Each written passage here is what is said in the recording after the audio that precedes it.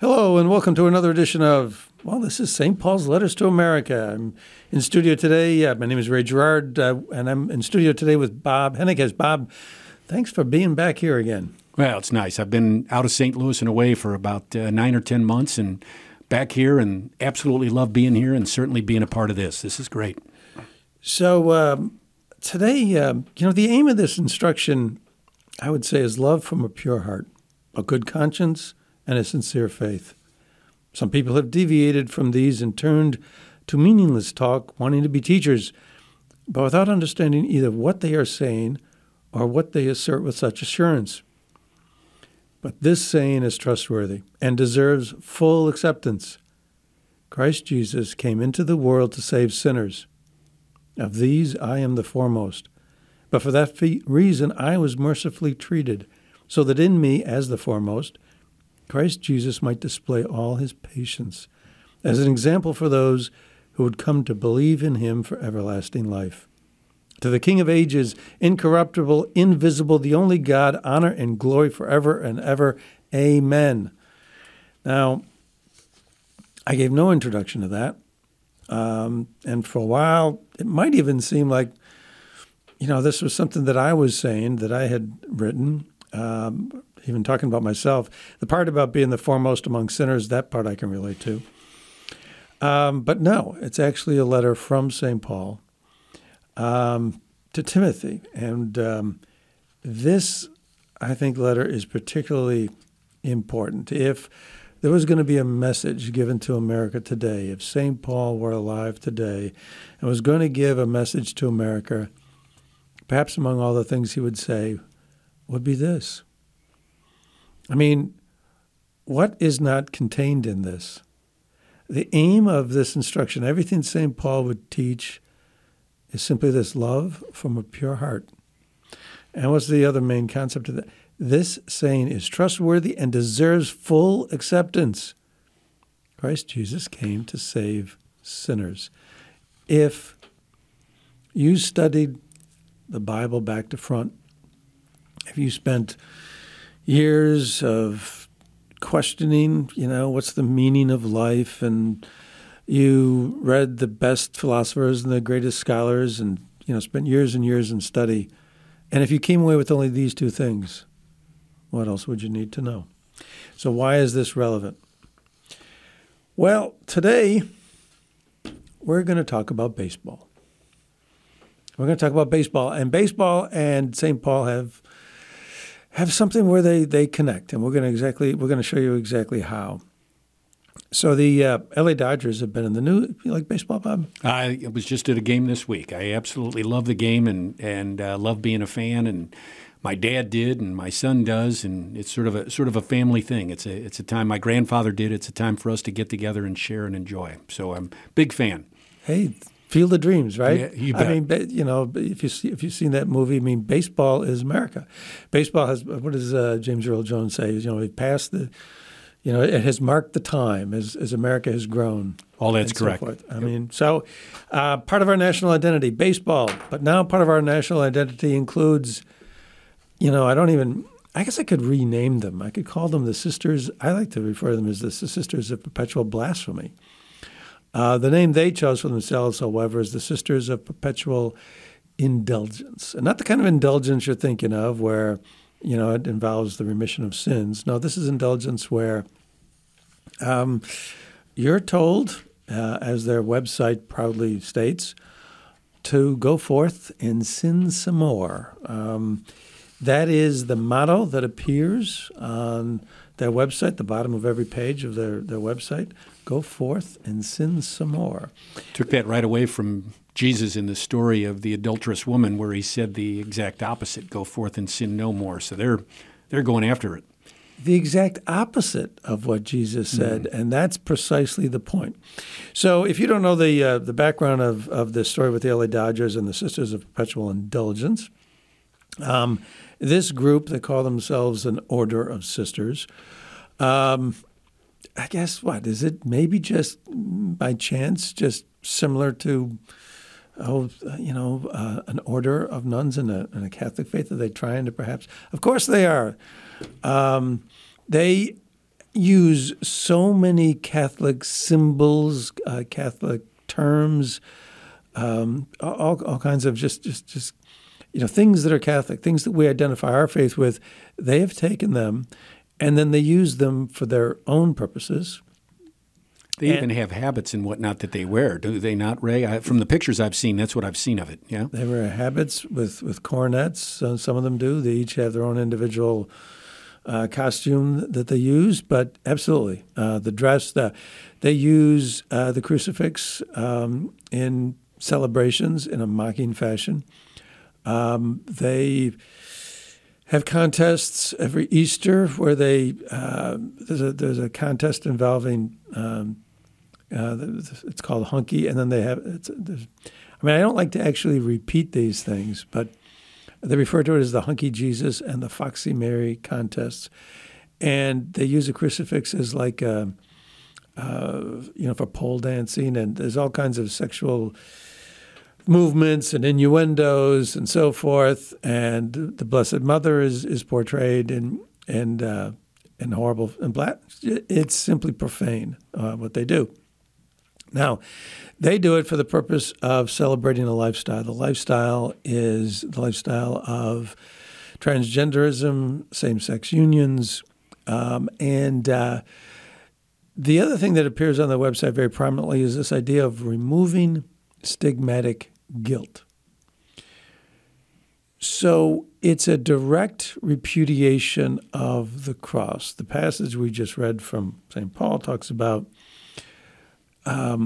it talks about the cross itself. It talks about the sacrifice of Jesus. Christ came into the world to save sinners.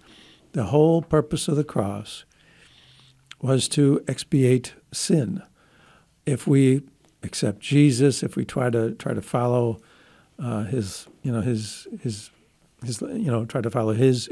example, try to live like him, try to imitate him, then if we're lucky, perhaps we can enjoy eternal life, which is only made possible to us because of the cross. These are all major tenets of obviously the Catholic faith and a lot of other Christian faiths as well.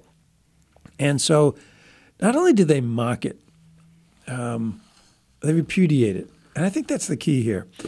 The backstory on this is that the Dodgers invited this group to receive an award on Pride Day. Now, the Dodgers have had Pride Day to recognize transgender, same-sex people and so forth. They've had that, I think, for 10 years running now. And it's never been such a big thing. But this year they decided to invite this group and to give them an award, some community service award, some kind of community hero award. I don't know exactly, but anyways. And then they caught a lot of backlash. And a lot of people objected because of the blasphemous nature of what they do. And so they disinvited them. Well, then they caught more backlash. Having stepped into this, this puddle, now they're kind of stuck in it. Anyways, so then they decided to reverse course again. And so they re-invited them. And when they did, they actually apologized to this group. They said, among other things, the Los Angeles Dodgers would like to offer our sincerest apologies to the Sisters of Perpetual Indulgence, members of the LGBTQ plus community, and their friends and family.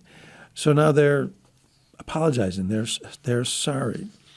And so in reaction to that, a lot of people have spoken out. Clayton Kershaw is a pitcher for the Los Angeles Dodgers. Pretty good one. He's mentioned in the same, breath with guys like Sandy Koufax. I mean, all-time greats. I mean, Kershaw is going to end up in the Hall of Fame for sure.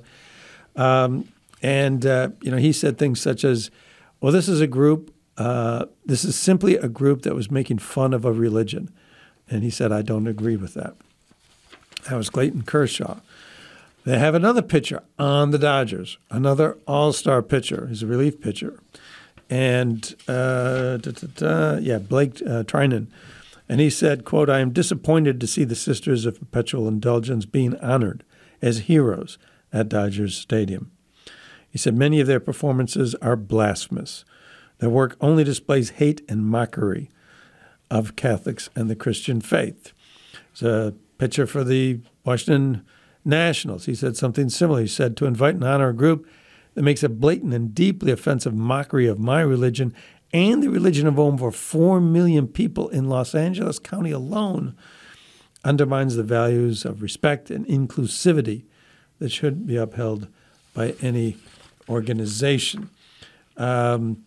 Senator Marco Rubio came out with a statement. Former Vice President Mike Pence came out with a statement. There is a professor at Catholic University of Catholic University of America, who came out with and they all kind of basically say the same thing, that this group is offensive. They mock the Catholic faith, that it is an affront to everybody who, shares the Christian faith, and that we are seriously offended. Well, in my view, while those reactions are correct and true, they're the wrong message. They're just simply the wrong message. Why? Because they miss the point. They're all wrong in a certain respect. They miss the point. The point is what we've been talking about. They honor sin. They repudiate Christ. If you're going to honor a group that repudiates Christ, can you really just stand back and say, well, we're not taking any position on this. We're not making a real decision. We're not ourselves saying we agree or disagree with them. So we're not taking any stance at all. We're neutral on the question of Christ. Can you do that? I don't think so. To step up just for a second and say that we want sin, we like sin, that's something that's good, goes against the fabric of who we are. We know we will sin. I know that. I have sinned. I know I'm going to sin more. I hope it's not today, but it could be. But my desire is not to sin. The desire of Christ was to forgive our sin. And yet to put that on a mantle is something to strive for is absolutely crazy. The fact of the matter is Jesus Christ came to save us from our own sins. He was crucified to save us from our own sin. And we couldn't get to heaven without him coming and dying for our sin. And then to say somehow that this sin is a good thing, it's something to be lauded, it's something to be applauded, is not an argument. It's absolutely absurd to put that on some sort of good basis. If you think about what sin is, it goes against all the rights that are in our Constitution, the belief that we will not kill, we will not hurt, we will not do those things. Those are all illegal, and yet that's what sin is. And so it's not a contest of I'm right, you're right, I should be apologized to in human interaction. It is a reality. They are picking something that is dead wrong by our society and by our God and making that a champion. Well, when you give them an award, I think there's something about being a community hero. When you give them an award and you call them a hero, how do you stand back and say we're neutral on this? You're not. I mean, I heard that after they re-invited them, there's a group out in it's a national group called Catholic Vote, and so they reached out to the Dodgers to try to engage in a conversation with the Dodgers, and apparently the Dodgers did agree to talk to them, but just simply dismissed, what they said. And so by re-inviting them, by apologizing to them, by giving them an award, you are making an approval. You don't honor somebody for no reason. Would we honor a mass murderer? You have a serial murderer. Would you put him in front of 50,000 people at Dodger Stadium and call him a community hero? Would you do that? I hope not. How about somebody who goes into a school and just shoots up a school? Would you bring him before 50,000 people and give them a plaque, a little trophy, or whatever? Would you do that? Why not? Why not? make no mistake, you can't dance around this. They're not being neutral. Oh, we're going to give one group one day, and then we're going to give the Christian group, another day. That's just, that's self-serving. So you can't really avoid the question. If you're going to give it, you have to decide. So who is Christ? Was Christ good? Was Christ bad? Is there such a thing as good and evil? Are these not questions that you have to ask yourself before you honor a group that has as one of its vows?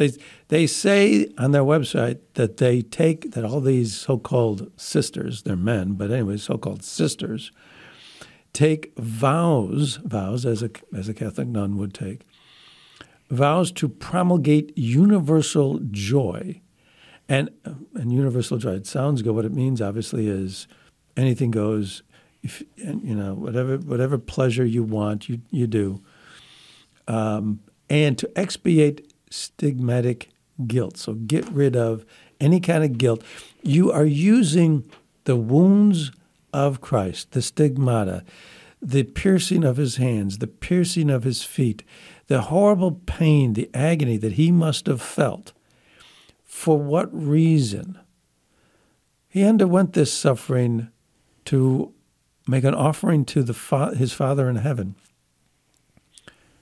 to repair the harm done by our sin. You're talking about sin, Bob. That's what it was for. If you're going to expiate stigmatic guilt, any feelings of guilt for doing something sinful, for doing something wrong, for doing something for which Christ gave his life and suffered all that pain with, these wounds to his hands, his feet, the piercing with the spear in his side, the crown of thorns piercing into his skull, all of that horrible pain. You're going to remove any guilt from, committing any sins that were part of the reason why he underwent that. If you're going to get rid of any guilt, you also get rid of any gratitude for Christ suffering. There is suffering, that pain. There is basically it's a statement that there is no sin. There is no line between good and evil. Go forth and sin some more is a mockery of the whole concept of sin. It simply says, anything is right. If it feels good, just go ahead and do it. There is no right and no wrong. It is essentially, in unequivocal terms, it's a rejection of any line between good and evil. Which is where we all should be in making that decision. Think about this for a little bit, Ray. Catholic, non-Catholic, how many parents go and teach their children to do wrong? Now, there are a few, right? There's no doubt that there are those that are teaching their children to do the wrong things and to act poorly. But the vast majority, I don't know if it's 99% or 99.9%, I don't know what it is, but it's a big number, teach their children to do right, to do the right things, to love one another, to take care of one another. Religious or not, Catholic or not, it's a huge number that try to teach people to understand that there is right and there is wrong in the world, and we need to do the right and not do the wrong. This is basically saying, everything's okay. It's all relative. You do whatever you want, whatever feels good, as opposed to something being right or wrong. We have a system in place where we have laws that say you can do this and you can't do that. There is right and wrong. There is right and wrong in terms of sin. In the Catholic Church, there is right and wrong in terms of our legal system, what's right and wrong. And it's stunning that we're blurring that line, that's not more obvious. Their message, but that is their message, to blur that line completely. Their message is not limited to sexual orientation or sexual preference. Their website, you go to the website, it's to get rid of stigmatic guilt. It's not, they don't say stigmatic guilt with regard to sexual orientation. I mean, their statements, go forth and sin some more. That's not limited to, there's no references in any of that to sexuality. Their message is not limited to sexuality. Their message is broader. No sin, no cross, no crucifix, no sacrifice, no guilt, no gratitude for the removal of our sin. It's a rejection of the cross. Cardinal Ratzinger, it was funny because Cardinal Ratzinger gave a homily. So Pope John Paul II passed away. They're going to hold a conclave. All the cardinals come to Rome. We're going to elect a new pope. Well, they have a pre-conclave mass. And Cardinal Ratzinger gave the homily. Cardinal Pell from Australia, recently in the news himself, not too long ago, accused of crimes. And for years he suffered under the accusations, then ended up being fully exonerated. But that's another story. But anyways, in 2005, before any furor erupted in his backyard, he was in Rome for this conclave. And when he first heard this homily from Cardinal Ratzinger, he thought to himself, why, this guy doesn't want to be pope.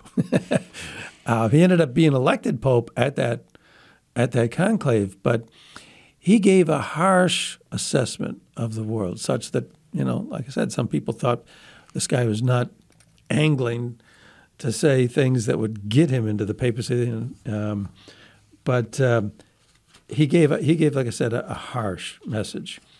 And it was an appropriate one, and very appropriate for our world today. What did he talk about? He talked about relativism. He said, relativism, which is letting oneself be tossed and swept along by every wind of teaching. And he's quoting St. Paul there. Looks like the only attitude that is acceptable to today's standards. We are moving towards a dictatorship of relativism, which does not recognize anything as for certain, and which has as its highest goal one's own ego and one's own desires. He said, however, we have a different goal, the Son of God. Period. End of story. It's the same message that we had with the reading from St. Paul with which we started, those same 2 points. St. Paul talked about teachers talking about the people who want to be teachers. They don't even know what they're talking about. But there's one thing that's trustworthy, Christ. It's the same thing that Cardinal Ratzinger said. And he talked about this dictatorship of relativism. And isn't that what we have from the Dodgers? Oh, well, we're going to honor one group. They happen to promote sin. And then we're going to honor another group. They happen to believe in Christ. So honor one day. We'll honor, somebody else 2 weeks later. It's all the same. Everything's okay. Each of us gets to choose. There is no right and wrong. Everything's okay, and each one of us has the capability to just sort of choose and figure out where we're landing, as opposed to that there is some set of real truths. There's a whole book on this called the Bible, and it has all the truths that God, through his prophets, through his people, have given to us to help us understand what truly is right and wrong, and that there is a right and a wrong. And that's relativism, right? To decide that I don't have to listen to anything else. I am the ultimate judge. I can do anything I wish, even if it hurts somebody else, even if it causes trouble for somebody else. And that's the danger of relativism. I get to do. I'm in complete control, as opposed to, no, there are things that you cannot do. And there are things that you cannot do in our society, right? You cannot break the law. And there are things certainly that will keep you from getting to heaven, to being with God forever. And to not accept Jesus is the foremost of those rules. So you're right, Bob. I mean, you're absolutely right about that. It's these dangers of relativism. You're relative to right and wrong, as you're talking about, Bob. But relativism taken to its extremes leaves you completely rudderless. Should you be relative to the question of God? Should you be relative to the question of Christ? Should you be relative to the question of good versus evil? Because that's what you're talking about, Bob. Anything goes. Nothing matters in terms of whether or not you're going to make it to heaven or not. There is no good and evil anymore. Should you be relative to other people? Should you be relative to people, even if you don't believe that there's any life after this? How about being relative to the people that you're sharing this planet with today? Could you be completely relative to those people? We're talking about this thing about sin. And if you're relative to good and evil, you're relative to people. What is sin? If you go to the catechism, I can't quote it verbatim, but essentially the definition of sin involves harm to people. It could be harm to yourself. More often than not, I don't know. I could say it's harm to other people. I guess more often than not, it's probably a harm to other people and you at the same time. And against God. But it creates harm. If you lie, you're harming somebody. If you lie to someone that you love, you're breaking a trust you have with with that person. If you steal from somebody, you're definitely creating some kind of a harm to that other person. You're taking something from that other person can't use it whether it's food or what have you. If you commit some act of violence, well, that's certainly harmful against some other person. Whatever it is, you're harming other people.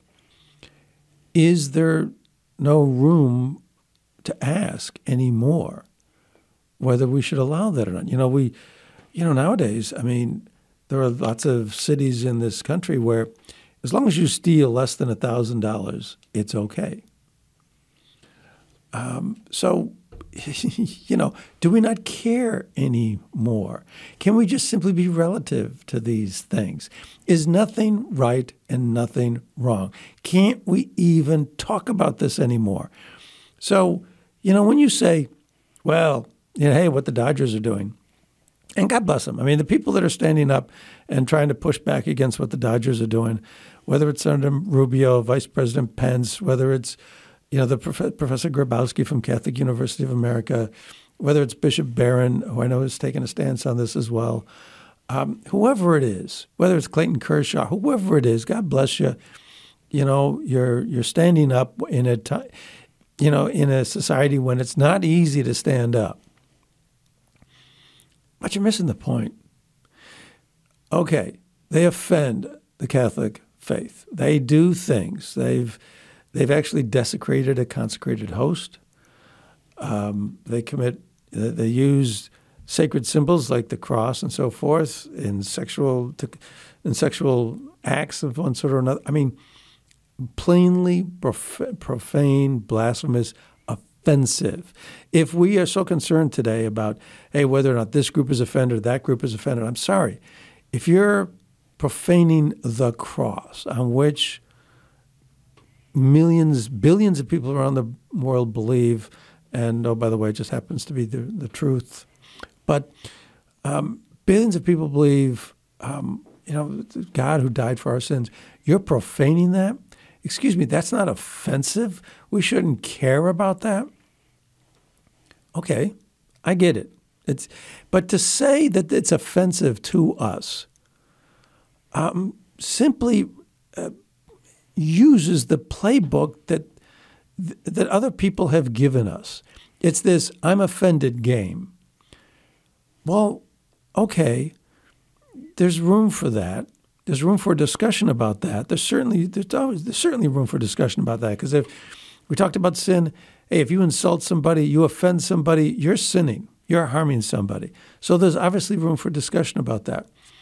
But it's also a personal way of looking at things. It takes things down from any kind of a vertical sphere and makes them horizontal. The only thing we care about is whether or not this person's feelings are hurt or that person's feelings are hurt. Bob, you said it. You were right on before. You said sin involves offending God. Now we're going vertical. This whole idea of individualism, relativism rests on personal ego, as Cardinal Ratzinger said. The only thing that matters is what I feel. There's something more real than simply what a given person feels. That other reality is that world we don't see. That's the world where God is everything. That's the sphere of divinity that is hard to see from our vantage point. But there's a reality there. And it's the most real thing. This business about our feelings, like in a certain sense, who cares? Who cares? I can put aside my feelings. If somebody offends me, I can put that aside. It doesn't matter. Somebody says something that's offensive to me now, in this instant. Okay, supposing in the next instant, I forget it. It's gone. It doesn't matter anymore unless I keep it alive and make it something that matters. All that stuff, it vanishes. It's temporary. It's transient. But there's one thing that lasts, all right? It's Christ. It's God.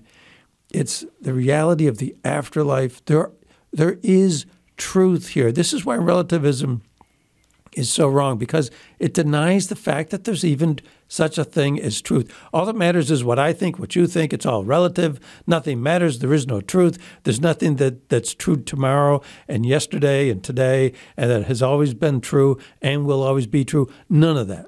None of that matters anymore if everything is simply relative. And if we say, I'm sorry, this group should not be on it because I'm offended, okay, like I said, there's a place for that discussion. But it simply reiterates their outlook that personal feelings are the only things that matters. It doesn't talk about whether or not there is something deeper. It doesn't talk about whether or not there is something true. It doesn't talk about whether or not there is such a thing as good and evil. There is such a thing as sin. There is such a thing as God. There is such a thing as the sacrifice on the cross for that sin. It doesn't bring any of that into play. And why are we afraid to talk about that? Well, it seems, Ray, this is, to me, I think we can sort this out in a reasonable length of time, and that is, it is now felt that if you take something of value from someone else that's less than $1,000, that's not wrong. I'm not going to be prosecuted for that. I'm not going to do anything about it. That's the message. That's the message. It's not wrong. But you and I both know that if we go to anyone else and take something that's worth $1,000, that's dead wrong. We'd feel horrible about it. We'd feel guilty about it. Now, there's some that don't, but it doesn't make it's not acceptable to do that. We know in our heart, when each of us was born, we knew that it was wrong to hurt other people, to take something that's not ours. Now, you can, with time, try to get over that, but every one of us know it's wrong to hurt someone, to punch someone, to murder someone, to steal someone's things. We know it's wrong before we even know what the commandments are. We know it's incorrect. And yet, we're trying somehow to make what's deep in our gut, that God has put in us, in our heart, in our soul, that these things are wrong, and we're trying to twist it around to make it that it's somehow okay. And it's not okay. It's not okay to harm someone else. It's not okay to do wrong. It is incorrect, and we have to strive for that. We have to find what it is that God desires, what he wants, and to do that. And these folks are saying, no, it's all okay. Anything you want to do. I remember, since I'm old, I grew up in the 60s, and there was a phrase that said, if it feels good, you should. And people used that phrase and said, you don't have to worry as long as it feels good to you. But that's absolutely incorrect. There are things that you can and cannot do, and it's not about our momentary feeling of happiness or tenderness or whatever it is. It's about what's right and wrong. It's about God. It's about, are we separating ourselves from our Maker that wants nothing more? He doesn't want anything but for us to share him and his life and eternity with us. And he's helping us understand what that requires and what that is. And it means to love him, to love his son who gave his life for us. So if there is, if it feels good, do it. So there is no right and wrong. I mean, really. You talked about bringing up your kids, right? And how you bring up your children. If you got children, do you tell them, that's okay. You can, if you're bigger than that other kid in school and you want to beat them up, you go ahead. You beat them up. I mean, do you really say that to your kids? Society makes a big point about bullying. and how bad bullying is. So there is right and wrong, isn't there? Because you're not supposed to tell your kid, go ahead and beat somebody else up. But at the same time, we can honor a group that does believe there is no right and wrong. We can give a pass to people who steal less than $1,000 from other people, to the point where Nordstrom's and all these other stores in San Francisco are leaving because they just simply can't afford it. Is there such a thing as right and wrong? Is there not such a thing as right and wrong? Sometimes society says, yes, there is right and wrong. You can't bully. And then sometimes they say, no, there's no such thing as right and wrong. Well, which is it? Is there something that is true? I said before that, I think, a sin is what I feel. If I feel offended, that goes away. If I am insulted, if somebody does something to insult me, they've committed a harm, it's a sin. If I do it, let's go the other way around. If I insult you, Bob, I've committed a sin. I've done something wrong. I've offended both you and God. But if you forgive me and you say, I forget, not only do I forgive you, but if you tell me I've forgotten all about it, I don't even remember that anymore. Well, now it's gone. But what has had to happen there? You had to know about it. You had to consciously decide to forgive. You had to extend mercy to me. I've hurt you. You've extended love in response to me. Not easy for you to do something like this. You had to put aside your feelings of hurt. You had to make a small sacrifice. What happens if you don't do that? What happens if neither one of us think there's such a thing as sin, or we don't care about hurting another person? Well, then it lingers. It's somewhere in the back of your mind, Bob. And at some point, there's going to be some still resentment towards me. You take that small example and put that on a massive scale, and that's what Christ did for us. He repaid hurt and hate with love and sacrifice. This is the concept of sin and suffering. People ask, why has there got to be suffering in the world? It's to make up for the sin. You had to make a sacrifice. If I insult you and you forgive me by putting aside your feelings, you've made a small sacrifice. That's what this is all about. And it's so that the sin doesn't linger. If we don't even think there's any such thing as sin, the hurt's going to linger. Just a little mental imagery. Suppose I got a swimming pool, and it's a nice, brand new, gunite pool, and the water is like crystal clear, and the gunite's got this color to it, and so there's a nice, pretty light blue aspect to it. You can see every small little nuance in the bottom of the pool 10 feet below. I mean, the water is pure. It is crystal clear as it can be. Now I go out and I put my hand down and I pick up just a pile of dirt. And then I go over to that pool and I throw the dirt in the pool. I just throw that in there. Well, there's a certain section of the pool that's still going to be cloudy. And eventually it'll sink down to the bottom. But it's going to be there at the bottom of the pool. And it's just not going to go away unless I go in and clean it out. Now, supposing I throw another handful and another handful and another handful of dirt. At some point, am I going to feel and then what if I just say, I don't care. I'm just going to go in there. I'm just going to swim in there. Let's just go swimming. Who cares about it? We don't have to clean. We don't have to clean. Let's just go swimming in there. That is, sort of like what our interpersonal relationships are like. If we just keep slinging dirt at each other, and then we just keep swimming around in it, because we don't even know, we don't even care about the dirt. Are we really going to want to live like that? Would you really, want to go swimming in a pool like that? Wouldn't you want that thing to be cleaned out? If you say everything is relative, nothing matters, there is no good, there is no evil, we don't have to worry about it, I mean, it's going to be like swimming in a cesspool. It's a numbing of our senses to understand what's right or wrong. It's exactly correct, Ray. We are numbing our senses. We are dumbing down what's acceptable and not acceptable, and not even making the realization that what we are doing has harm for other people, and that should not be what we do. What we should do is love one another, to take care of one another, to help someone else get the dirt the heck out of the pool, to take care of it, to take care of one another, to be their shoulder to cry on when someone else has harmed them. Those are the things we ought to be doing, to loving other people and taking care of them, instead of throwing the dirt in the pool. We should be going exactly the opposite way.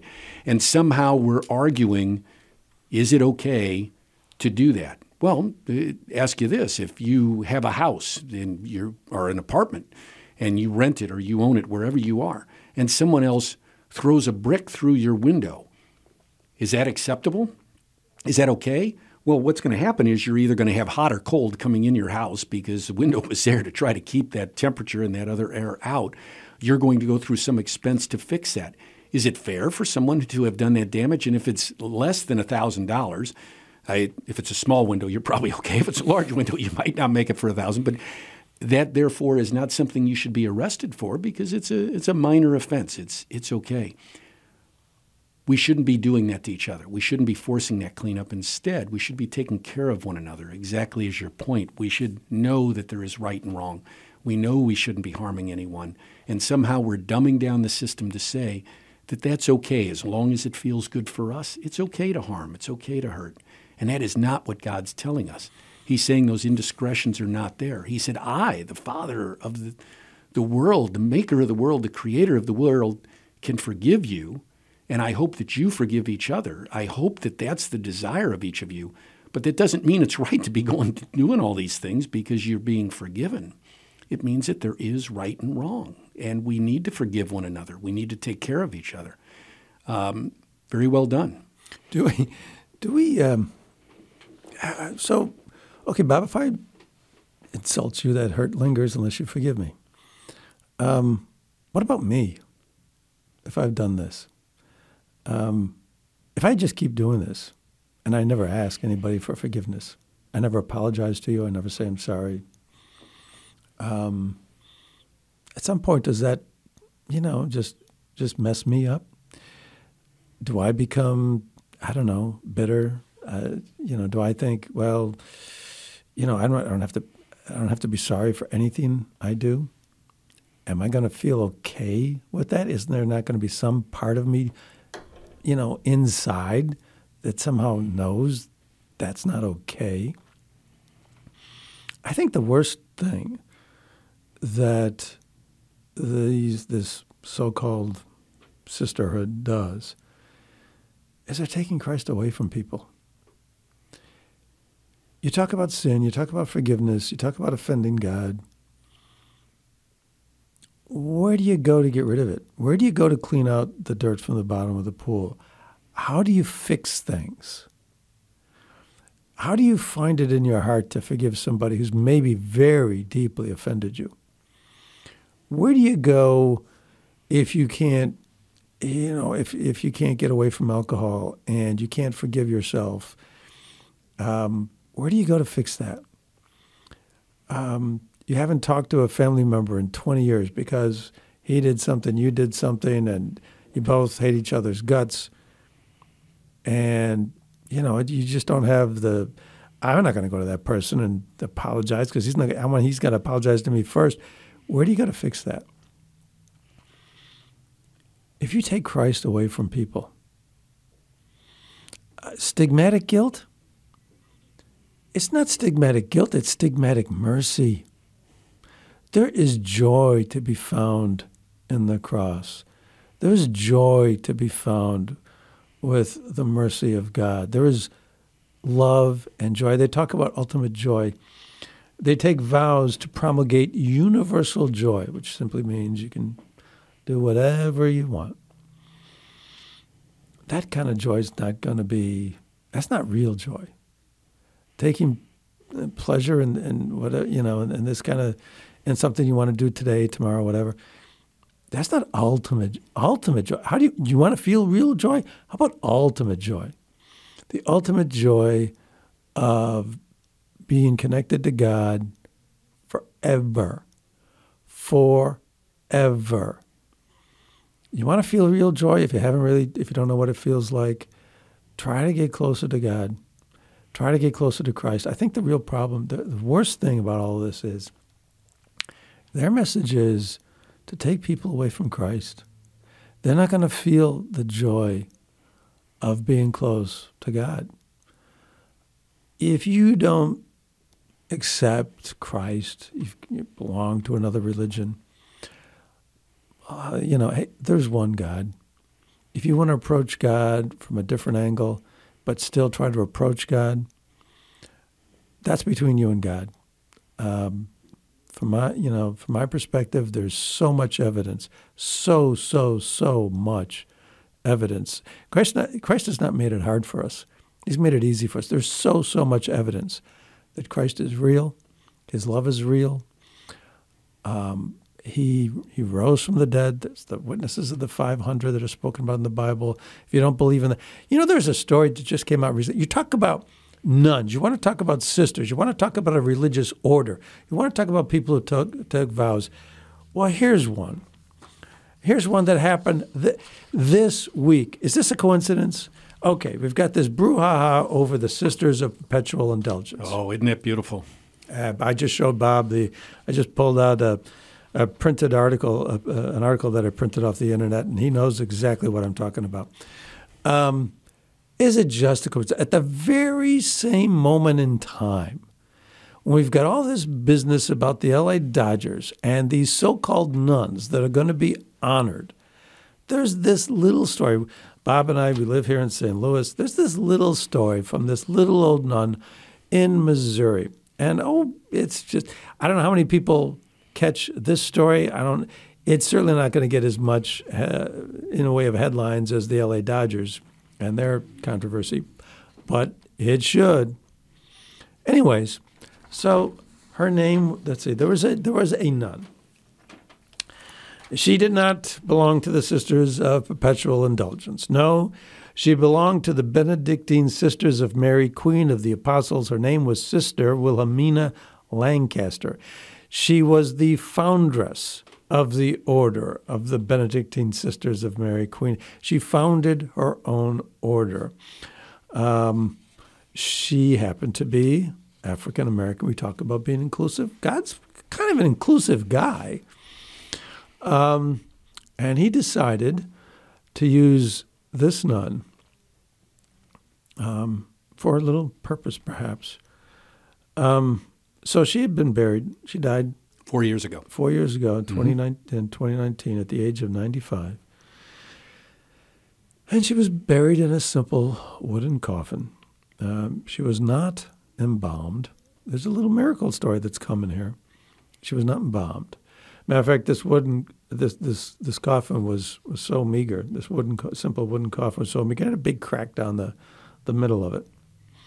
Crack down. So after 4 years, water, moisture, all this stuff, all the elements for decomposition. And guess what?